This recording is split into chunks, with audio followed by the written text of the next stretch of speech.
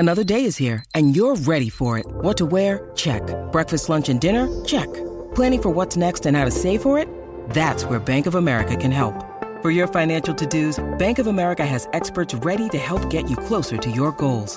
Get started at one of our local financial centers or 24/7 in our mobile banking app. Find a location near you at bankofamerica.com/talktous. What would you like the power to do? Mobile banking requires downloading the app and is only available for select devices. Message and data rates may apply. Bank of America N.A., member FDIC.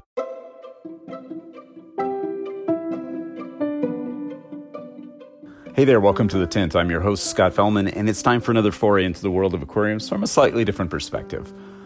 You know, some of the biggest ideas often start with the smallest executions, and that's a good philosophy and an attitude, in my opinion. And it's more economical, too. We've talked many times about the idea of using so-called nano aquariums as a sort of test bed for ideas and concept. The idea that it's easier to try some of these exotic experiments that are in our head on a small scale than it is to go right to the big time. It's top of mind. Not long ago, you followed us on just such a journey with a simple but well thought out Ultim Nature Systems 45A all-in-one aquarium that was set up for a very specific little fish. It was a great example of this big idea, small execution philosophy. I had been mentally testing my concept of what I eventually called the Tucano Tangle, a botanical aquarium to replicate aspects of the habitat of Tucanoichthys tucano, a small charasin found in one area, the Rio Uiapes, specifically a, quote, brook emptying into the Igarape Uvayari. I am not pronouncing that right, I'm sure. But it's really damn specific, right? Those little bodies of water found in the jungle again. And it was time to really just get past the hobby literature for this one. I was intrigued. So that meant a voyage into the more scholarly writings and a deep dive into the internet. And I found a real gem in a scientific paper by Jacques Guéry and Uwe Romer in 1997. And it had this amazing little passage in it that I'm going to read to you. The brook, 80 to 200 centimeters wide, 50 to 100 centimeters deep, near the end of the dry season, runs rather swiftly in a dense forest with ficus trees and Leopoldina palms in the water as dominant plants. Dead wood, mostly prickly trunks of palms, are lying in the water, usually covered with ficus leaves, which also cover the bottom with a layer 50 to 100 centimeters thick. No submersed plants. Only the branches and roots of emerged plants provide shelter for aquatic organisms. The following data were gathered by the junior author, February 21st, 1994 at 11 a.m. Clear with black water influence, extremely acid. Current 0.5 to 1 millivolts per second. Temperature, air was 29 degrees centigrade. Water was 24 degrees centigrade at more than 50 centimeters depth. The fish fauna seems quite poor in species. Only 6 species were collected in the brook, including Tucanoichthys tucano and 2 cichlids, Nanocara adocheta and Crencycla species, 1 catfish, a Doradid amblyodorus species, and as yet unidentified rivulus, quite abundant. The only other charasoid, probably syncopic, was the Posela carex weitzmani. Yeah, it turned out to be the ichthyological description for the little Tucano tetra, and it was a literal treasure trove of data on both the fish and its habitat. And I was taken by the decidedly aquarium reproducible characteristics of that habitat, both in terms of the physical size and its structure. Boom, I was hooked. I mean, it was really cool. Now, I admit I wasn't interested in or able to satisfy or safely lower the pH down to like 4.3, which was one of the readings taken at the locale, and to even hold it there. But I could get the low 6s nailed pretty easily. So sure, one could logically call me a sort of hypocrite because I'm immediately conceding that I won't do 4.3, and I suppose that could be warranted. However, there's a far cry between creating 6.2 for my aquarium, which is relatively easy to obtain and maintain for me, and then force-fitting fishes to adapt to our 8.4 pH Los Angeles tap water. So I think I'm good. And of course, with me essentially trashing that idea of an execution of a hardcore 100% replication of such a specific locale, the idea was to essentially mimic the appearance and function of such an Igarape-type habitat replete with lots of roots and leaf litter. And the idea of executing it in a nano-sized aquarium made the entire project immediately more attainable and a little bit less daunting. I wanted to see if I could pull off a compelling biotope-inspired setup on a small scale. That's where my real interest was. So even the create the proper conditions for the fish instead of forcing them to adapt to what's easiest for us philosophy can be nuanced, and it should. I don't want to mess with strong acids at this time. It's doable. A number of hobbyists have done it successfully. However, for the purposes of my experiment, I decided to happily abstain for now.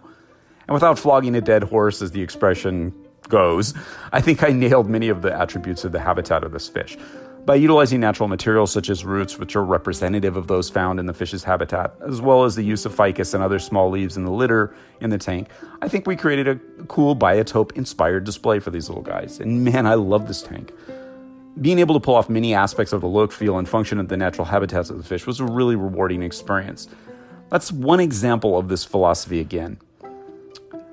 And it's not perfect. It's certainly something that can and should be improved upon, the pH thing, for example. But the physical environment, the biological nuances, the long-term function of this type of aquarium microcosm, I think we're well on our way to building a lot of best practice kind of stuff here.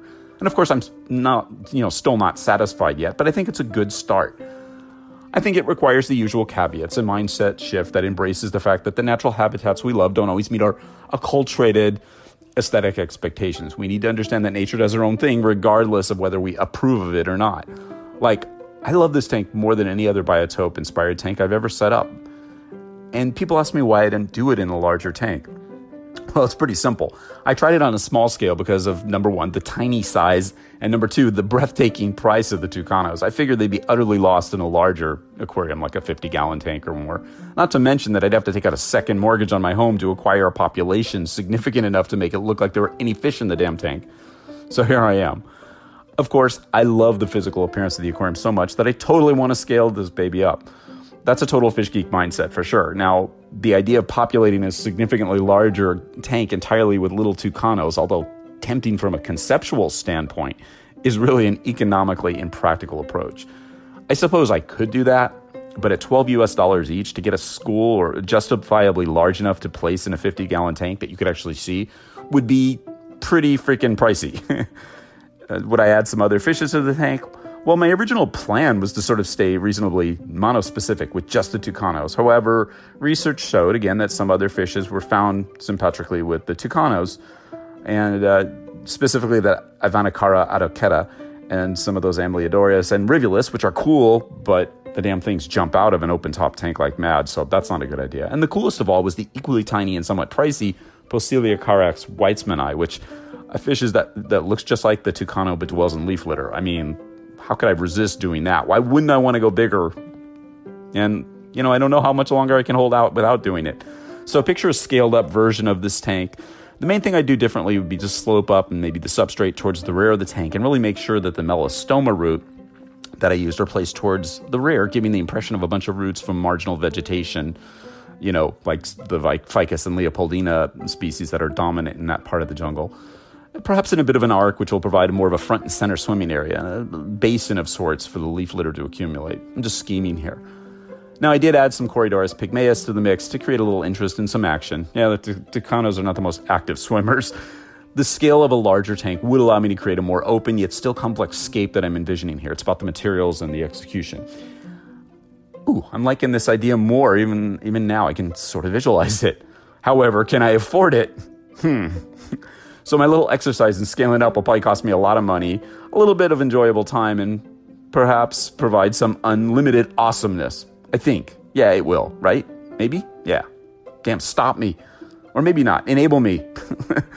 Yeah, never forget that you can pull off a big idea on a small scale and fall in love with it just the same. That's the biggest takeaway from the tale of the Tucanos, as I call it.